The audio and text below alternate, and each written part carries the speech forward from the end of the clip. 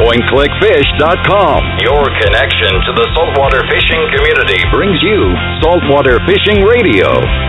Are you a professional tournament angler, fishing captain, or novice angler looking to learn from the pros? Listen to live discussions from some of the best in the industry, the biggest TV fishing stars, interviews with captains, sponsors, and fishing teams. Your trusted source for the latest tournament updates, industry news, and interviews. It's time to talk fishing with your host, Captain J.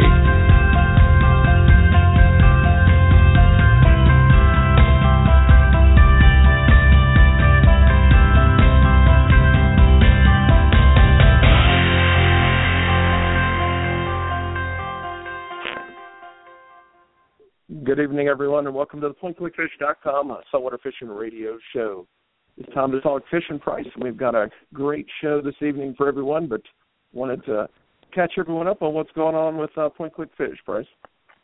Oh, man, yeah, man. What an exciting show. We normally don't do Tuesday shows, but, man, we got a special show tonight with a very special guest. And, man, I know any of you redfish enthusiasts out there are going to love this show. So I'm looking forward to doing the show tonight. Right, tonight we're excited to have Captain Jamie Hough, professional redfish angler, also flat spot charter, and also Jamie, Redfish Mafia. We've got a lot to catch up on, buddy. First of all, welcome to the show. Hey, guys. Thanks for having me. Right, Terry, we're excited to have you on the show. You've had a very busy year this year, and I wanted to catch up with you on charters, the tournament series, and also anything else that's been going on as you get ready for 2016, Jamie. First of all, congrats on your win this year at the IFA Championship. Thank you so much. Yeah, it's been a whirlwind of a year. We've, with the charter business, I'm working on 20 years now as a licensed captain here in Charleston, and obviously the charter business gets bigger and better and busier every year, and the more you do that, the more you want to get away and do some tournaments. So it seems like every year I get busier and busier, and that's kind of the way I like it. So we got lucky this year and won a big tournament. I think as far as team events goes, from what everybody says, it's the tournament. So I'm really happy to have won the national championship with my partner Ryan Tiernan. We worked real hard for it. And I've been trying to win that joker for about 13 years now, so it finally paid off.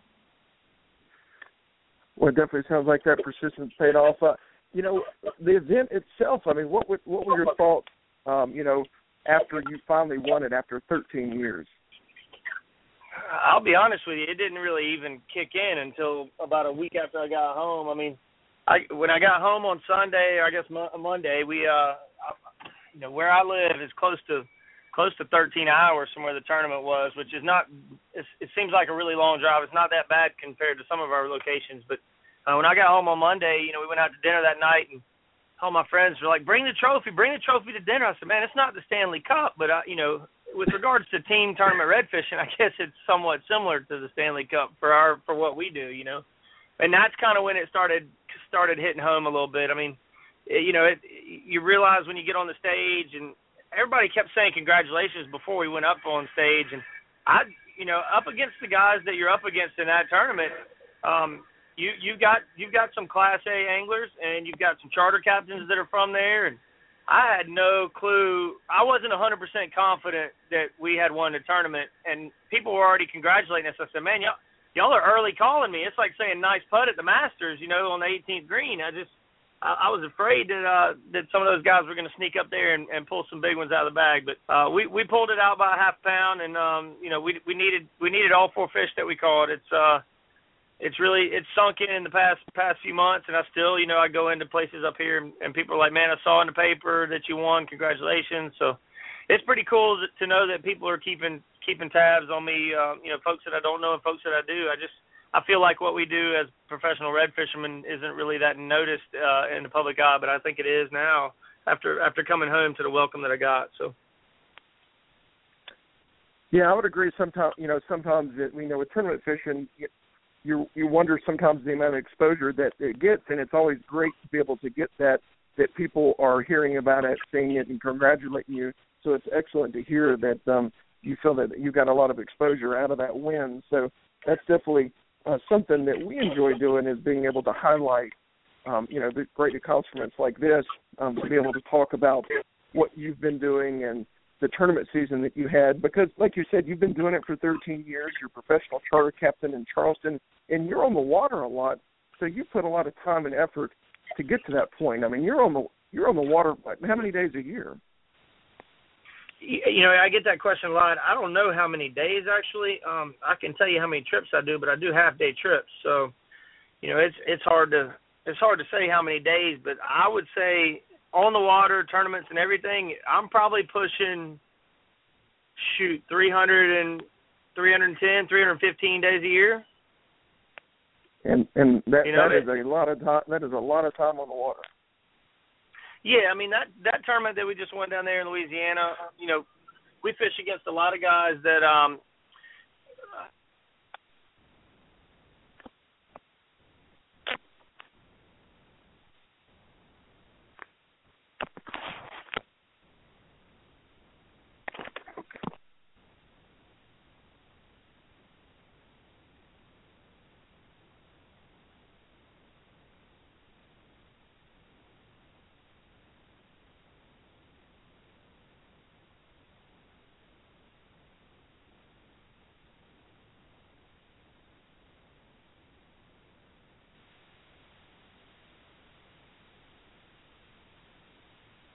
You guys there?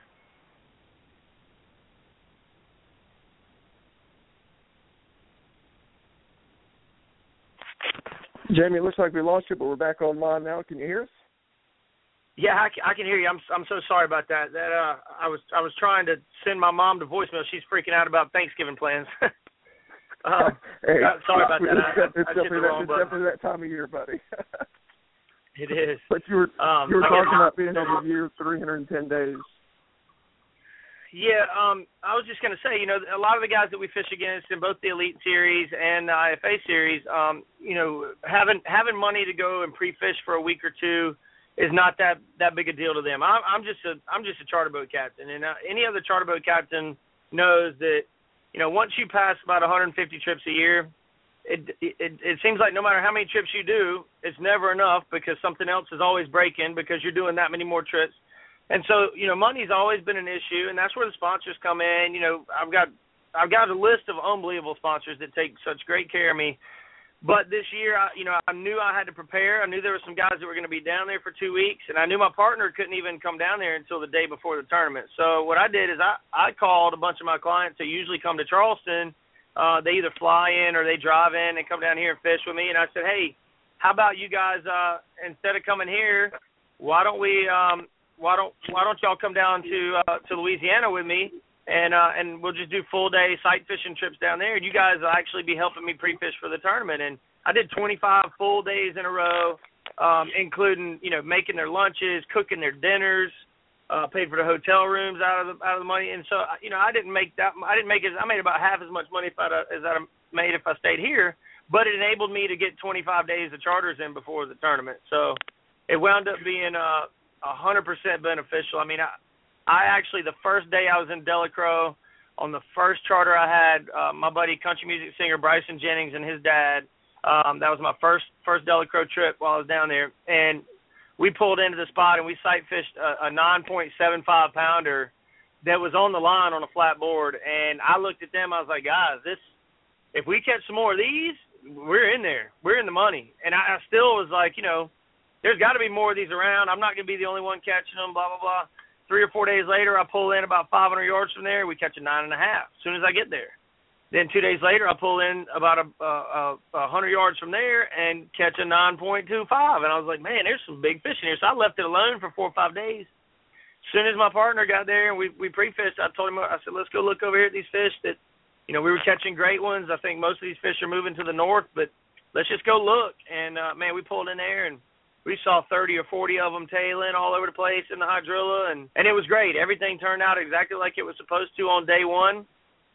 We went in there throwing some spinner baits with Yum mud minnows on them and some gulps, and we threw some Superline Gamakatsu hooks with a 4-inch gulp shrimp on it with the tail cut off. And as soon as we get in there on the first day of the tournament, we've got, I think, we had an 8.5 and an 8 1/4 before 9 o'clock, and we just went looking around, you know. And at the end of the day, we came back there, and about 100 yards away from where we caught the first two fish, we catch, 17.06 pounds in the last hour, and we probably caught 25 fish in that last hour. And, all is well and good. We're in 5th place, and then all of a sudden the wind switches. It's blowing 20 knots. The water comes up about 1.5 feet. It's dirty. It's overcast. And almost everybody, the reason we go down there is for the sight fishing. So almost everybody's sight fishing. Well, last year I won a real big tournament down in Biloxi in similar conditions, and I was throwing a popping cork, a Bomber saltwater grade Paradise popper. It's a super loud popper with a titanium shaft in it, and I was popping a Bomber jig head, long shank jig head with a gulp on it, and I won that tournament in Biloxi by almost 10 pounds doing that. And I think the reason I won that tournament is because everybody else wanted to sight fish. And I preach this to my clients and to my friends and to other charter captains that are new to it all the time. You've got to do what the fish needs you to do, not necessarily what you want to do. So that's where the fishing instinct comes into play, and hey, this is a job and this is work, not, well, they're not eating what we want to throw at them, and they're not eating the way we want them to eat, so we're just going to keep doing that all day and dilly-dally around. You can't do that. You got to do what the fish needs you to do in order to catch them. So it turns out my partner, he also won a tournament 2 years ago. He won $25,000 throwing popping corks for an Elite Series team event, and it wasn't 15 miles from where we were for this one. So it turns out between the two of us, we won a substantial amount of money on popping corks. So I looked at him the second morning. I said, hey, man, why don't we just go to the same area? We know the grass is there. We know the fish are there. We might not be able to see them. Let's just go in there and do our popping cork thing. Hell, both of us are good at doing it. May as well do it. And we had 16.96 pounds in the boat by 10 minutes after 8. Well, it looks like that decision definitely paid off to be able to, because you knew the fish were probably still there and you knew what was there. So, like you said, you just switched your style of fishing to be able to go find them versus trying to cast to them as you see them. Exactly, and it it worked out so well for us. We piled in there and put the power poles down on the edge of the island, and there was like a 20-yard gap between the hydrilla and the main little island there on the edge of this lake. And so the day before they were all in that 20-yard gap, and I said, well, let's just power pole down and we'll throw downwind. We caught a 4-pounder on the first cast, and the second cast of the day, my partner catches a 9.38, which wound up being the big fish of the tournament, and I caught another 3.5 4-pounder, and then on the fourth cast we had an 8.15. So it was an outstanding 2 days of fishing. But like I said, I still didn't think we had it won because you can't count any of those guys out. Chad Dufresne is a guy down there. He's been fishing down there for 25 years, and he's really hard to beat. His partner Barney White, I don't know if y'all know Barney or not, but Barney's really hard to beat. And I fished against Barney on the Elite Series, and Chad used to fish the team events. So, those guys being in first after day one, you're like, man, I think we're just barely making up ground, and it turned out to work to our benefit. So, I'm not going to complain about it at all. No, nor should you. It definitely an impressive win for you. Now, let me ask you a question. As you're fishing in Charleston and as you travel and fish a lot, do you find yourself having to switch your style of fishing as you travel? Oh, absolutely. I'm not going to down Charleston fishing at all because I'd say 6 or 7 years ago, we had the second best red fishery that I've ever fished on the planet. Obviously, Louisiana being number one. Now, since then, we've gone from 180 guides in town to, I literally just talked to the girl at DNR last week, and we've got 483 licensed guides in Charleston right now. Wow. They got this captain in a box thing. They're churning them out left and right. That being said, the pressure on our fish up here is just insane. The good thing about it is that almost all the guys that are fishing have a special reverence for redfish in general because 15, 20 years ago, you couldn't hardly catch a redfish here. They gill-netted redfish here just like North Carolina, Florida, Louisiana has done in the past.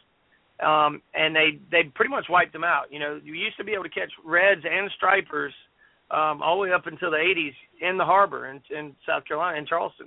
And I haven't ever caught a striper here, and I've been a guide here for 20 years. So that tells you right there that they gill netted both of them to about the same limits, and our DNR has done a tremendous amount of research restocking those fish and they've just done a fabulous job with them.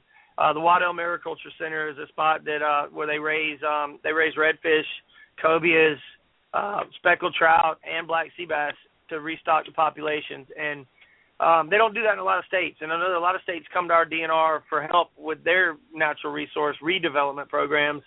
And my point is, all these guys know how hard it used to be to catch a redfish around here, so we let them all go. And that's a great thing. Conservation's awesome until you realize how smart the fish have gotten because you keep catching them and letting them go. You know, Louisiana fish, you get a new influx of fish all the time from the Gulf, and those guys down there, there's not 1,000 guides, you know. There's room for 1,000, but there's not 1,000. And so they keep a lot of fish to the point where those fish don't get smart. You know, the one that bit that bait today, he died. He went to the cleaning table. So when you throw it at a fish tomorrow in the same spot, it's not going to be the same fish, and he probably hadn't seen that bait before. And I can tell you for a fact that is one of the issues that we have, because I've seen it over the past 6 or 7 years in Louisiana. It's starting to get that way because of how many tournaments they have and how many fish are getting released. Never until this year have I had to deal with turndowns. You know, last year you go down there, and the year before that you go down there, and 99% of the fish you threw it to would eat it. And when I say threw it to anything, it didn't matter what it was. I've often said, you know, if you want to know if a lure doesn't work, take it to Louisiana. Because if they don't eat it down there, they're not eating it anywhere. So I guess what I'm getting at is the fishing here, if you want to catch a bunch of redfish and you want to have a stellar redfish day, you need to have blue crabs in your live well. You need to have finger mullet. This time of year, we're catching jumbo shrimps in the cast net. You know, I'm talking about like 15 to 20 count shrimps, and you got to have those to get these fish to bite. Now you can go catch 5 to 10 on artificials just about any day when the conditions are right. But if you want to go have a trip with 40 or 50, like your clients might be used to from 10 years ago, then you're going to have some bait in the box, and you got to do a lot of dead sticking. You know, this time of year when the water starts dropping temperature-wise, we'll start catching some on artificials, but it's not like it used to be. I mean, I filmed a show here 3 years ago in November, and the fella called me. He said, "Hey, I want to film a show, 30-minute show." I said, "How many fish do you think you need 30-minute show?" He said, "Well, about 8 or 9 fish." He said, "Well, I need to book 3 days with you." I said, "Well, I can't give you 3 days. I'll give you a half a day." And he says, "You think we can get a show out of it?" I said, "Yeah." We wound up filming 3.5 shows and then topped the 4th show off with about 75 trout. So we caught 75 reds and 75 trout in 6 hours. Wow. And I think we caught like 10 on jumbo shrimps just to watch them eat them on top, and that was it.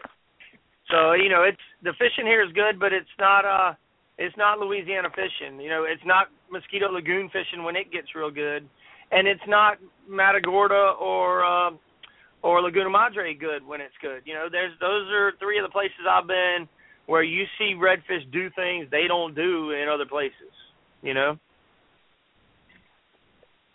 Yeah, and that's something too, you know, with the fishing in Charleston. You know, what other style of fishing do you do with the charter business in Charleston? Obviously you do red fishing, but what other species do you target for clients looking to charter you in the Charleston area?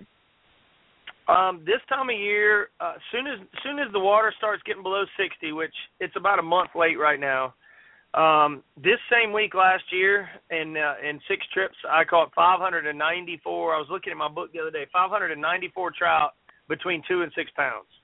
And that's all on artificials, just throwing grubs on 10-pound braid, on 2000 series rods and reels, you know, which are in those little 2000 conflicts with a little 4 to 8 pound battalion rod. And, you know, you catch a 2 or 3 pound trout on that, it's a lot of fun. So we do that in October, November, and then I get back in. I usually take the flats boat in and get some work done to it for about a month, and I'll get it back in a couple weeks, and then I'll start polling people around and sight fishing for reds again. And then in April and May, we do big trout, but it's the same trout we're catching now, but they'll be spawning trout. So you're catching they'll be about a fifth to a third pound bigger than they are now because they'll be mostly roe trout. And we catch those little tiny menhaden, about 2 or 3 inches long, and we free line them on 15-pound fluorocarbon leaders with a 1.0 Mustad Demon Perfect circle hook. And we just toss them out there and free line them in certain spots, and it's a really cool bite because they eat them right on top.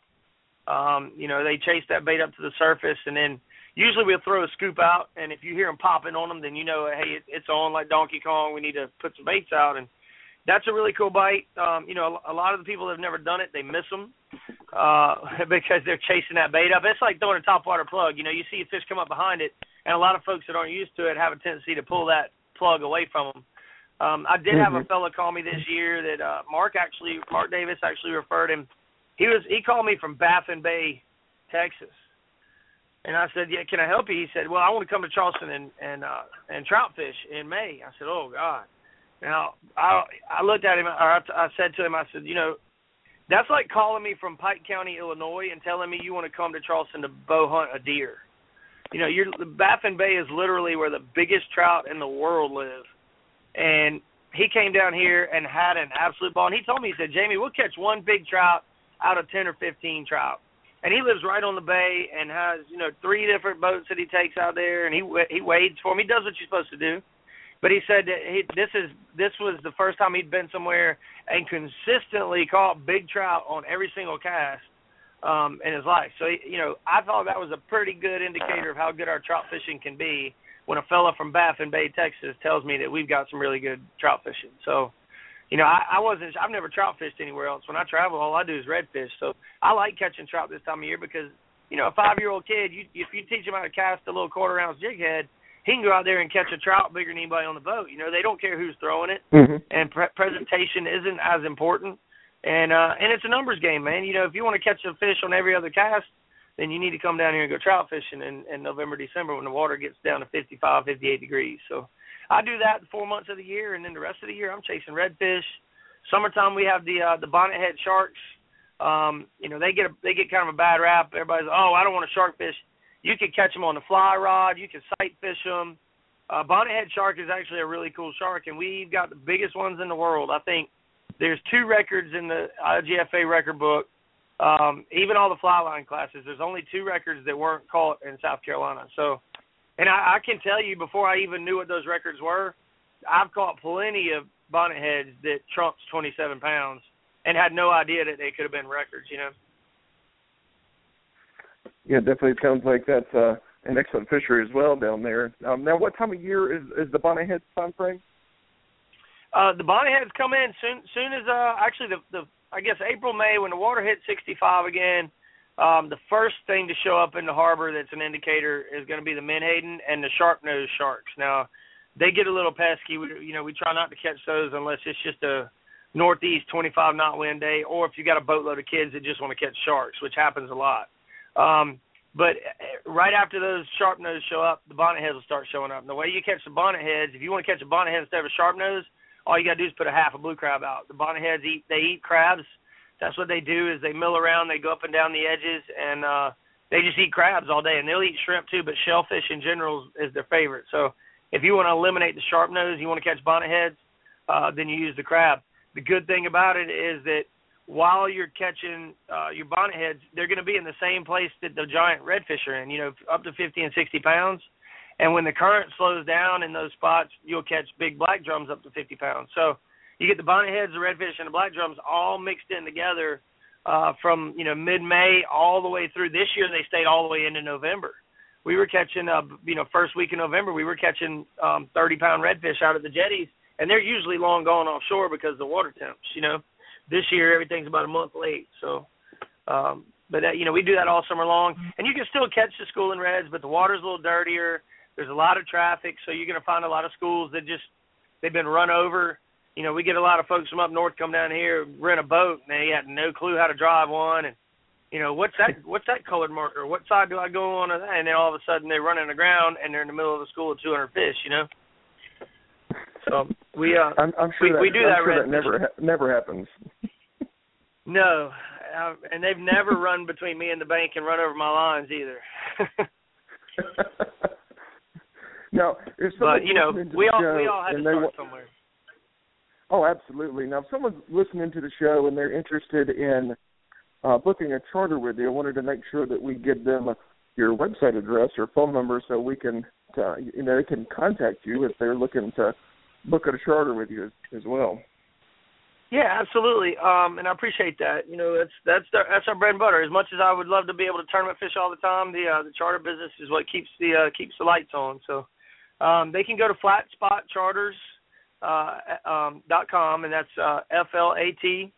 FLATSPOT charters with a S on the end, plural. Flatspotcharters.com, and they can email me from there. My phone number's on there. I do a ton of trips, and a lot of times it deters people because they're like, oh, well, I wanted to go tomorrow. I think he's booked. It doesn't matter what day you want to go. Obviously, as much notice as possible is better. But if you wanted to go tomorrow or the next day, even if I can't do it, I can refer you to one of the good guides in town.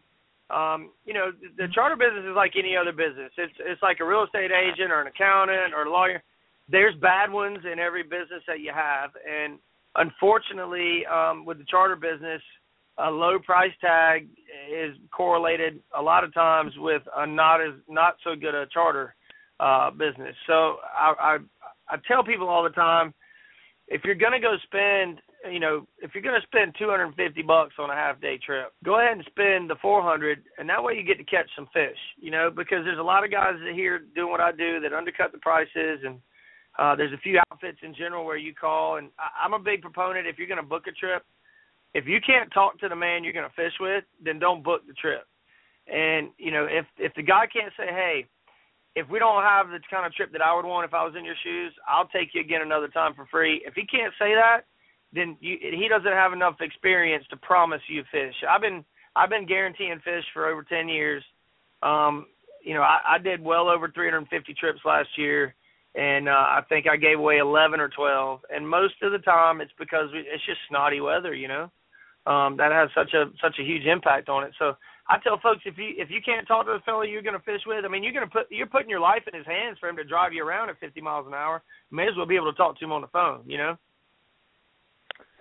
Yeah, there's definitely a level of trust there and experience that goes along with that as well that, sometimes comes with, the price to be able to kind of get what you pay for in a lot of cases. Absolutely. And the guy that's the most expensive in town, if that's his only job, there's plenty of guys that have other jobs and they don't have to do it every day. I got to do it every day. But, I charge $400 for up to 3 people for a half-day trip. I do guarantee fish. It includes your fishing licenses. It includes your waters, your Gatorades, your ice. And if we catch stuff that you want to have for supper that night and it's legal, then I'll clean them for you and bag them up. It's a full service thing, And the bottom line is, I charge $400 because I know that every day there's going to be 1 or 2 people that will pay the $400. I don't have to come down to $250. And those are the guys you want to go with. You don't necessarily need to go with the guy that's charging $400, but he doesn't fish every day. He just charges $400 because he's got another job or a trust fund. And that's an issue we're having up here in Charleston right now. There's a ton of guys out there that have the daddy's boat and the daddy's money, and they think that this is a glamorous lifestyle, Unfortunately, they fail to realize that you've got to be a businessman. You've got to pay taxes, and you've got to get your people to come back. And most of these kids aren't that funny. And if you're not catching fish, you better be funny, because that's the only 2 reasons they're coming back. Yeah, they either like you or you put them on fish. Either one, right? That's it. I know plenty of guys that can catch the fool out of them, but because of their demeanor on the boat, people don't go back. And I know plenty of guys that are just nice as hell, and they don't catch that many fish. And people will go back with that person and give them a couple shots. They'll give them a couple chances to put them on fish. But that fella that's yelling and screaming at the guys like he knows what's going on and nobody else does, they don't go back with him. And if you don't catch fish and he's yelling and screaming, they definitely don't go back with him unless they get him taken back early. Yeah, well, I wanted to ask you too about obviously you're a Hook Performance Fishing pro. I wanted to talk to you about leveraging that gear this year. While you were fishing. Speaking from someone that's on the water so much, in addition to the HUK team and the other sponsors that you have, how important that gear is, and to have that right gear when you're on the water. If people only knew, I kind of equate it to going snow skiing. You know, a lot of people that have gone snow skiing, if you don't wear the right stuff, or duck hunting, or anything where it's cold and wet, let's say that. And it doesn't have to be both. It can be one or the other. If you go and your feet get a little bit cold, the rest of you is cold. If your back gets a little bit wet and cold, the rest of you is cold all day, and you can be miserable. Now, you throw that into, I'm trying to beat 100 other guys for $50,000 right now, but I'm miserable. It can play some really incredible mind games on you when you get home that night. You start thinking, man, because of my foul weather gear, I might have missed a fish that would have put me in the money, or, you know, whatever. And when I started wearing this HUK foul weather gear last year, I instantly called my guy at HUK, and I said, Drew, I'm gonna need you to send me another suit. And he said, wow, what's wrong with it? I said, well, I'll tell you what's wrong with it. It works so good that when I get home in the afternoons, I need another dry one to put on for the next day. Because it literally, you know, obviously the outer layer is going to get wet. That happens with every suit you've got. But I pull it off and my pants are dry. I pull it off and my shirt's dry. And if I can put on those suits and I can get through a day and it doesn't cost me a single fish, I feel like it's a victory in and of itself, you know. So that being said, I think everybody in this country knows the kind of weather patterns that we've had in the Southeast the past 2 years. Let's just say I put my foul weather gear through the ringer. I mean, I wore it at least one day for every single tournament. Out of 12 tournaments this year, I wore it at least one day for every single tournament. You know, I mean, I wore it yesterday and today. I mean, you know, I wear this stuff when I'm shrimping. I wear it nonstop. And the best thing about it is I can wash it, I can dry it. You know, I can do anything I do with a pair of blue jeans with this foul weather gear, and it comes out looking brand new again. So, you know, I've been a big proponent of good foul weather gear for a long time, and it's been hard to find any until I started dealing with these guys at HUK. And I told them, I said, man, I'll be honest with you, I don't think I'm gonna sign up till y'all let me see your foul weather gear. As soon as I put my hands on it, and I looked at a few different things like the seams and the tape and the zippers, I said, all right, sign me up, because this is the kind of gear I need. Yeah, and that gear, particularly when you're on the water as much as you do, and actually anybody on the water for any amount of time, you know, it doesn't take long to figure out if it doesn't work. You know, yeah, exactly, I've exactly. I've used gear in the past, and when it goes south, it's a miserable experience, and that's something that you don't want to do, regardless of if it's on the water a day or, you know, 300 plus days a year. Yeah, and usually it's a trickle down the back of your leg, or it's a trickle down the top of your back, and you're like, oh God, it's gonna be a long day.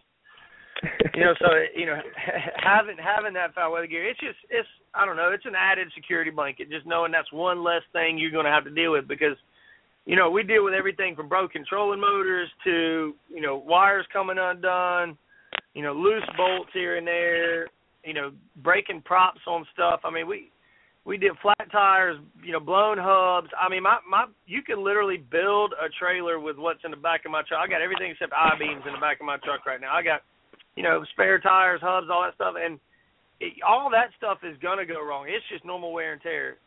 Knowing that your foul weather gear is going to work is just one less piece of stress on you during an already stressful week when you're traveling, you know. Well, I tell you now, one of the other things, too, some of the other sponsors wanted to give you the opportunity to talk about them as well. In the gear that you use, that's a question that we get asked a lot, is what type of equipment, you know, tournament anglers like yourself use, and that's something where we get a lot of questions. Okay, well, this is a touchy subject for me, and I'll tell you why. I get offers, you know, and not just because of this year or whatever, but in the past I've gotten offers from companies, and I turned them down. I got an offer from a sunglass company last year. I turned them down. I will only use stuff that's proven and that I believe in, and, you know, basically products that sell themselves. You know, I got too much time on the water fishing to be convincing somebody to go purchase this, you need to do this, or you need to do that. I wanted to hand it to them and say, here, try this. And if you don't like it, I'll buy it from you. If you go buy it and you don't like it, I'll buy it from you, because I'll put it in my arsenal. And, Penn and pure fishing in general, spider wire is the best line that I've ever used in my life. Nanofill, if you're freshwater fishing, the Berkeley Nanofill is untouchable. But I use the spider wire Invisibraid Ultracast, and that stuff it's never let me down. And the new Penn clashes, I've been using the battalion rods for about 1.5 years, 2 years, since before they came on the market. And at that same time, I got the clashes, and not the clashes, the conflicts. And I like an all-black reel anyway. I feel like there's less, it might be psychological, but I just feel like there's less room for corrosion and stuff to get in there. But I started using those conflicts, and they have been outstanding. And then I didn't think they could get much better. And then when they came out with the clashes, and I met up with Mike Rice from Penn, and we did the little promotional video, and I got to use them for the first time. I was a little upset when he took them back after we did the video. I said, "You're not going to leave those with me?" And he got back and he sent right. And so when he got back, he sent me a set, and I kind of kept them in the closet until we went to fish that championship. And I like to have new gear for every big tournament, just because that's one less link in the chain you got to worry about breaking. You don't want to drag, slip in, or something like that. And I put new line on for every day of every tournament. So gear to me is a big deal, and Penn is they've treated me so well, and they give me product that is absolutely perfect. I mean, you can't touch it. I mean, I know there's a lot of folks out there that are partial to different brands. Just ask yourself, when this stuff does break, or when I break this stuff, when I roll it up in the window, or when I drop that reel in the water, how good is that company about taking care of me and making sure that reel or rod gets fixed or replaced? Ask yourself that, because the customer service at Pure Fishing and Penn is untouchable. It goes back to the old saying, if you don't ask, then the answer is no. Yeah, it might have a 1-year warranty on it, but if it wasn't supposed to fail and you call them and you tell them what happened, they're going to take care of you. And there's some big companies out there right now that are turning their backs on very loyal customers. And I'm proud to be affiliated with Pure Fishing and Penn because they're not turning their backs on anybody. If you're a loyal customer and you treat your gear the way it's supposed to be treated and it fails, they make sure that you got something in your hands that won't fail the next time. So, that's one of the reasons I use that stuff. Bomber Saltwater Grade is another one of my sponsors. They make the best popping cork on the planet. I can honestly say I've won $50,000 now using their popping corks. That is no lie. And I don't know what I would do without them. I mean, I keep about 20 of them on my boat at all times. Half the reason is because my clients like to throw them and hang them in the trees like they're Christmas ornaments sometimes. And so I got to keep a lot of them on the boat. And the other main reason is because if that fish is 20 feet away, he's going to hear that popping cork. And it doesn't break. It doesn't bend. I mean, I use them for tarpon fishing. We catch 30 and 40-pound reds on them down there in Biloxi Marsh. It's a great popping cork. So I use those. I got to give a shout-out to my boy Josh Hall down in Louisiana in Houma. He handed me some spinnerbaits this year. He said, "Here, try these spinnerbaits. You can't break them. You can't bend them." And I can honestly say, if you needed a tow right now, I think I could hook my tow strap up to one of these spinnerbaits and we can move your truck a little bit. Maybe not a long way, but a little bit. They're just tough as nails. And we put the young mud minnows on them, and I mean, it was just insane the bites we'd get out of them. I got to thank Yamaha. I call my motor on my Sterling my two-fro because the only thing that motor does is get me to and fro. It does it wide open all the time. I got a 250 show Yamaha on there, and it's got roughly 800 hours right now. It's just over a year old. And I run that joker at 5,400 RPMs everywhere I go, and it don't quit. She doesn't budge. I mean, it's just I couldn't be happier with that motor. I got the 300 series on my Sea Fox Bay boat and the F300, and I love it too. I mean, it's just they're two completely different motors, but they're both just as I don't know how you would say it other than as accountable as a motor can be and as reliable as a motor can be. It just I had Mercuries for a long time. For 8 years, I ran a Mercury. I put 4,200 hours on a Mercury, and I must have blown that thing up 5 times in that 4,200 hours. Not to say anything bad about Mercury. It's just my style of fishing and running might just not have been compatible with the lower units on that particular XS Pro 250. But Yamaha is just they've done wonders for me. I called Tim Haney after I won the Biloxi tournament. I said, Tim, I got this $25,000 and I want to spend it on a new motor and put it on my Sterling. And he said, no problem, I'll send you the paperwork.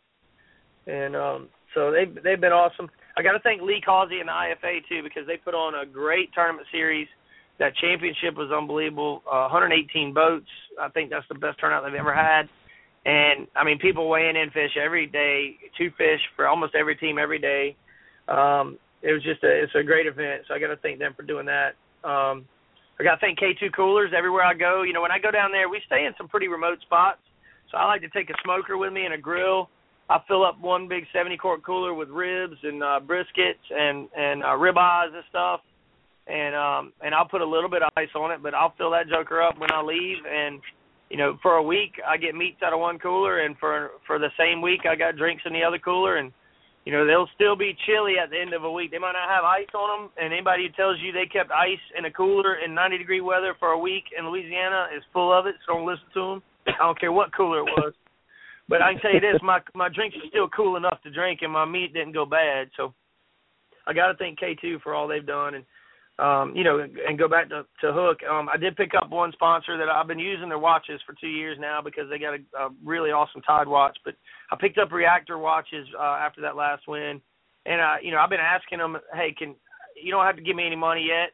Just send me a watch every year. That's all I want, because I'm a watch guy. And so I picked them up, but I've been using one of their watches for 2 years, and it keeps 5 different Tide locations that you can store in there on your watch all the time. So I know what the Tide is. Tides, I just glance at it just like you're telling time, and I see what the next 2 tides are going to be every day of the year. So, and it's to the minute perfect everywhere I go. So, you know, we got some great sponsors, and I got to thank all of them. Color Spot Inc., they did all the wraps on my truck and on my boat. I got to thank them. Sugar Hill Distilleries, organic distillery up in North Carolina. Every now and then he throws me some organic whiskey, which I'm not opposed to. So. You know how this business works, man. You got to go out there and represent guys that you like their company. I can't imagine having to go to work every day fishing tournaments and representing companies that I didn't like their product or the people, and I refuse to do it. So that's why I'm with the people I'm with, is because they treat me right, they treat their customers right, and their products are second to none. Well, you know, and it's so important to have those sponsors to be able to do what you do, to travel and compete and have, you know, the product and the support from those sponsors. So it's so important with every aspect, whether you're running charters or, you know, you're in the middle of a high-profile tournament, that gear is important to you. So it's definitely important to have those sponsors. But not only that you believe in those sponsors and their product, and that's something that's important, you know, that you point out, that you believe in their product, and that's why you use it. So that's definitely a good point that, you know, a lot of people could take some advice from, to be able to believe in what they use. Absolutely. And, you know, you got to go to the sponsors and say, hey, man, this is an issue I'm having.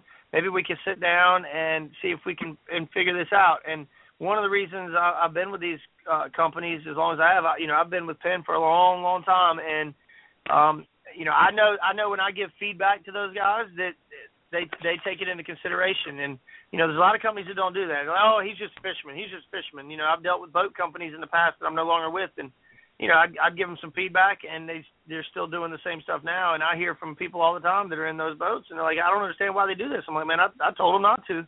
I told them to do it the other way. So, I like dealing with companies that take your feedback. They give you the benefit of the doubt and say, hey, you know, maybe this guy does know what he's talking about a little bit. Now, I'll be the first one to tell you, sometimes I don't.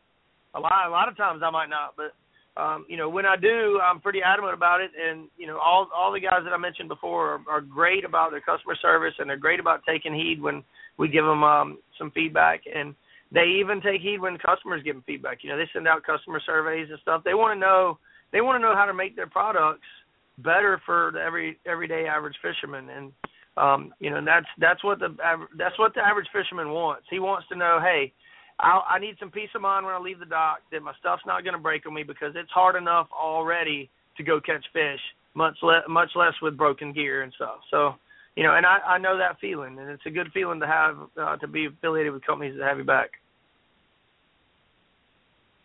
It is. And one of the things, too, that we wanted to talk about is you talked about, red fishing and kind of that lifestyle that goes with it. And let's talk a bit about the Redfish Mafia and kind of, some info behind that. Well, the Redfish Mafia, it's a small little thing I started in 2009. And, honestly, I had some folks, they were seeing my charter pictures and stuff on the social media pages, and they were just giving me a hard time about killing fish. And I'm like, man, we're taking a picture of the fish and then putting it back, but, you're giving me a hard time like you think every one of these fish is going to the cleaning table. So I said, well, I'm gonna create a Facebook page that the name has got to make it obvious what the page is going to be about. And that way I don't have to post these pictures in front of a bunch of folks that are making stupid comments because they don't know what's going on, And so we just started the Redfish Mafia. It was right when that Mafia Wars kind of took off. I said, well, we got our own little thing going on because there was an influx of new guides, and the old guides didn't like the new guides. And so people were cutting each other off and all. I was like, man, we like the damn Redfish Mafia out here. These new kids ain't going to fish anywhere around us. We keep it up. And so I said, man, that's a great name for it. So we started that page, and, it took a long time to get some money together to allocate funds to make some T-shirts and whatnot. And I don't have any retail location. I take that back. I've got one client that owns a marina in Augusta, Georgia, of all places, that sells some stuff retail. But, he burned me up for a long time to put that stuff in there. But I'm trying to keep it small. I want it to be a product that, if you see somebody wearing it, then they obviously took the time to go find it online and purchase it, and I mail them straight out of my house. I do all that stuff. I do the postage and everything out of my house.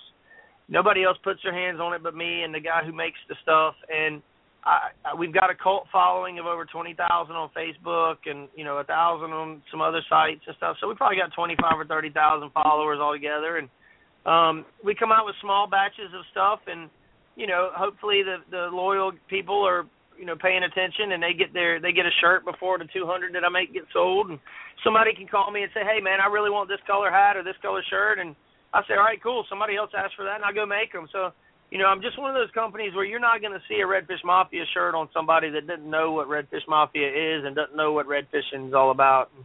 To me, red fishing is about going and, I love to fly fish, but I'm not one of those fly fishermen that's going to turn my nose up at guys that spin tackle fish, and I'm not a spin tackle fisherman that's going to turn my nose up at somebody who bait fishes.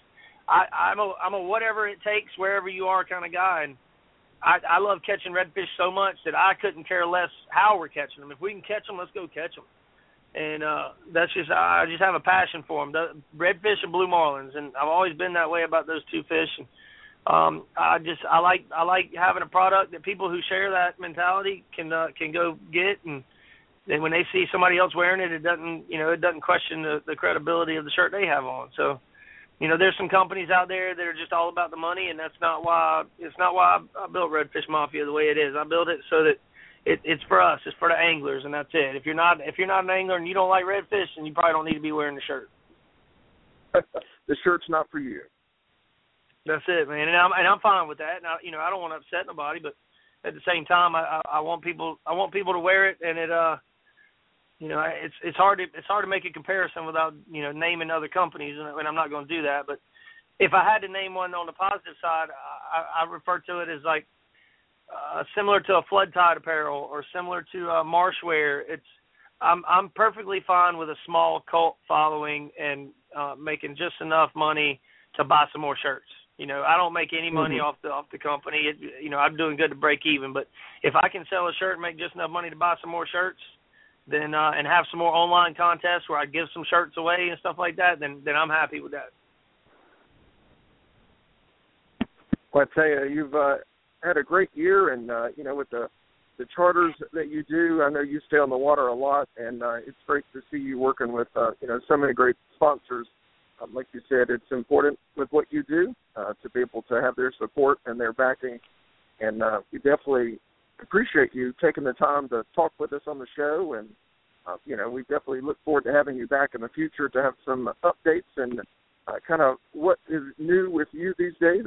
It's awesome to hear all the great things you have going on. Well, thank you so much, man. I really appreciate y'all taking time to talk to me, and I hope everybody that's listening knows that, even if they don't want to book a trip and they just want to call and say, hey, man, what are they biting? Or I got a question for you. My phone number is 843-364-1759. I'm all ears all the time. I answer the phone up until about 10 o'clock at night. So I appreciate you guys giving me an outlet to talk to the folks, and maybe we can do it again sometime soon. You guys can give me a buzz anytime you need to. We definitely look forward to it, and we look forward to having you back on the show. And also just wanted to remind people it's Flat Spot Charters. That's LATSPOTCHARTERS. Flat Spot Charters. That's the website. Yep. Captain Jamie gave you his number as well, and definitely if you're in the Charleston area, look him up. Or like you said, if you want some news or what's biting in the area, give him a call then too. But thank you again, Captain Jamie, for joining us on the show, and we look forward to having you back on soon. Yes, sir. Thank you, guys. Talk to y'all soon. Happy holidays. All right. Thank you. Happy holidays. Bye-bye. I would like to thank Captain Jamie Hough for joining us on the PointClickFish.com Saltwater Radio Show this evening. I tell you, from the IFA to the Elite Series to chartering to the Redfish Mafia, he definitely stays busy and he's well connected on the water. He definitely spends over 300 days a year on the water, and it's amazing to have him come on the show and share that with us. He's definitely energetic, and we look forward to having him back on the show with us. Yeah, Jay, I tell you, he's a guy that's got a great reputation, and we've heard about Jamie in a lot of the fishing circles that we know, and a lot of people have told us that, hey, if you want to talk about redfish or just fishing in general, especially in the South Carolina area, you got to talk to Jamie. And so hopefully Jay and I are going to get down there to Charleston sometime in the near future as well and go fishing with him. I think that would be a fun adventure to do, and I'm sure we've learned a lot of new tips and tricks with, on a trip with Jamie. So hopefully we'll do that here in the near future. Well, they've got an excellent fishery in South Carolina, and like you said, we look forward to being able to get the opportunity to go and fish with him. It sounds like they have something going on all the time. But, what a smart idea, Price, as he's going into those areas to pre-fish, is to pull his clients in and run charters in the local areas where he's pre-fishing. A lot of times you've got to get creative, and think of ideas outside the box to be able to fund some of these tournaments and tournament fishing. And that's an excellent idea to be able to, one, run charters and also at the same time pre-fish. That's an excellent idea. And maybe those of you that are listening to the show, that's not a bad idea. If you're a licensed captain and you run charters, and maybe an option for people to possibly fund some of their tournament fishing. Well, and the other thing that he brought up that kind of caught my attention, because I cannot tell you, especially if you follow us with Point Click Fish or you've listened to the show, but we talk to a lot of charter captains, and if you look at our website, you see we have a lot of charter captains listed and all that. And Jamie brought up a good point. Even when you're chartering, you do get what you pay for. And I think, Jay, we could probably do a dedicated show on from the consumer point of view. If you're looking for a charter, if you're looking to go fishing, regardless of what location it is, kind of give you kind of the general tips and what you need to know as a consumer when you're booking a charter, especially if you don't have experience in booking a captain or going to a new location and all that. It's very important that you do your research and, because there are so many guys out there that call themselves captains who aren't really captains, and there's a lot of charter companies who aren't really charter companies. And so he's right. You get what you pay for sometimes. And so, maybe that's a future show that we can bring on everything from inshore captains to offshore captains and let you listen to them from their, give you their input as well about booking charters just in general. Yeah, like you said, Price, there's a lot of good information that he, passed for people that are looking for charters, questions to ask, people to talk to. Don't be afraid to call a captain that you're looking to charter with and talk with him, or email or whatever works best. But, to communicate back and forth with him, ask questions. Like you said, that's a great show topic for us to talk about, is what to look for when you're booking a charter. That's a question that we get asked often, so maybe we'll pull Captain Jamie and some of the others, and have them call into the show to talk about what to look for and what you should ask. Because a lot of times, if you don't ask, you won't know, and you may be disappointed when you get back to the dock. Yeah, just like any consumer product, buying a car, buying a TV, listen, sometimes there are lemons out there. As much as you put your faith sometimes in, purchasing stuff or whatever, sometimes things just don't work out. That's the exact case with charter fishing. Jay and I can tell you horror stories that we've heard from captains, that we've heard from consumers, tournament guys. I mean, you name it. We've heard it from all gamuts as far as people having nightmare experiences, booking a charter or, going to the dock and, it was advertised the guy had a massive boat and then he gets there and it's a John boat. I mean, it doesn't have fishing rods, doesn't have bait, or, and then at the end of the day, the money. How much is it to go fishing, for a half day versus a full day, all that type of stuff. And so, yeah, Jay, you're right, man. I mean, that would be a great show to have on some guests because I think a lot of people would be interested in that topic a lot. And another thing I wanted to echo that he was talking about is the HUK performance gear, the foul weather gear. They absolutely knocked it out of the park. That's something that we wear on the water, and it is awesome. It definitely keeps you dry and warm, and we've worn it from Niagara, New York, all the way down to Eufaula, Alabama. I mean, we've worn it, and that's just this year alone, but they knocked it out of the park with the foul weather gear and the other products. But really, the foul weather gear, like we were talking about earlier, is amazing, and that's something that's so critical when you're on the water is to have that foul weather gear that actually works. That's something that there's nothing worse than getting out on the water and to find out that you are wet, and that is not fun. I've definitely been there, but I have not had that happen at all with the HUK Performance foul weather gear. That is something that they definitely knocked it out of the park. So definitely want to echo what he was saying about the foul weather gear from HUK Performance Fishing. And if you're looking for the gear, HUK, H-U-K, gear, Gear.com, HUKgear.com. And Jay, I can go off that as well. That just in general, the HUK, just the T-shirts, just your casual T-shirts from HUK. I mean, they are amazing. It is a shirt that you can breathe in. It is a shirt. The quality, what they have of these shirts is amazing. I've got, I joke with a lot of people, and even with the HUK guys. I'm a bigger guy. I wear the double XL, sometimes the triple XL, and they're a company that actually makes a very comfortable shirt for a big guy because I can assure you there's a lot of fishing products out there and a lot of fishing apparel that's not exactly made for big boys. There's, they say it's really double X, but really it's probably a large, and maybe an XL and stuff. And so, I was kind of joking with them that I would be their plus-size model if they needed one. So they got a kick out of that. But, yeah, it is comfortable gear, and it is, just even the casual wear with HUK, it's just amazing. But I would like to thank Captain Jamie Hough again for joining us on the show. We look forward to having him back on, Price.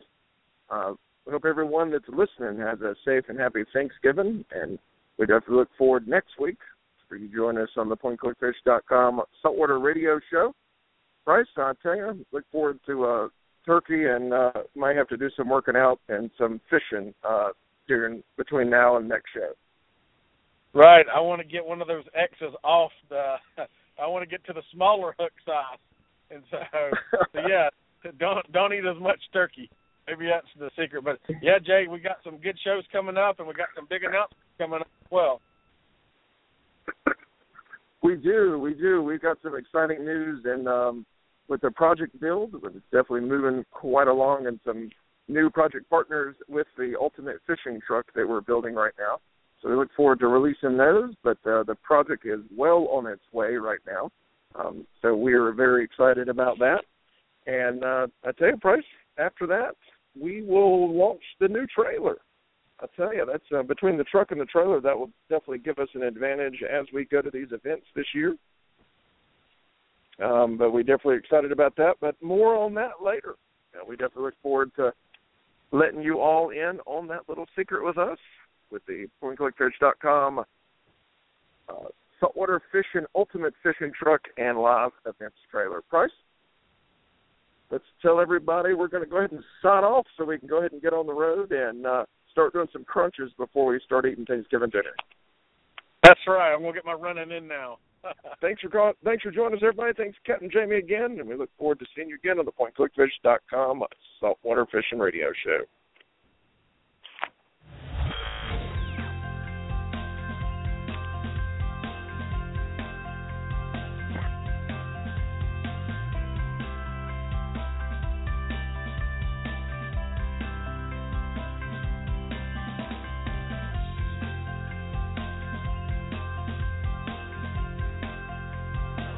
We hope you enjoyed today's show. For more information, show notes, updates, or to join the saltwater fishing community, visit PointClickFish.com. Don't forget to catch live streams and future shows at saltwaterfishingradio.com. Until next time, thanks for listening. Stay safe on the water and tight lines.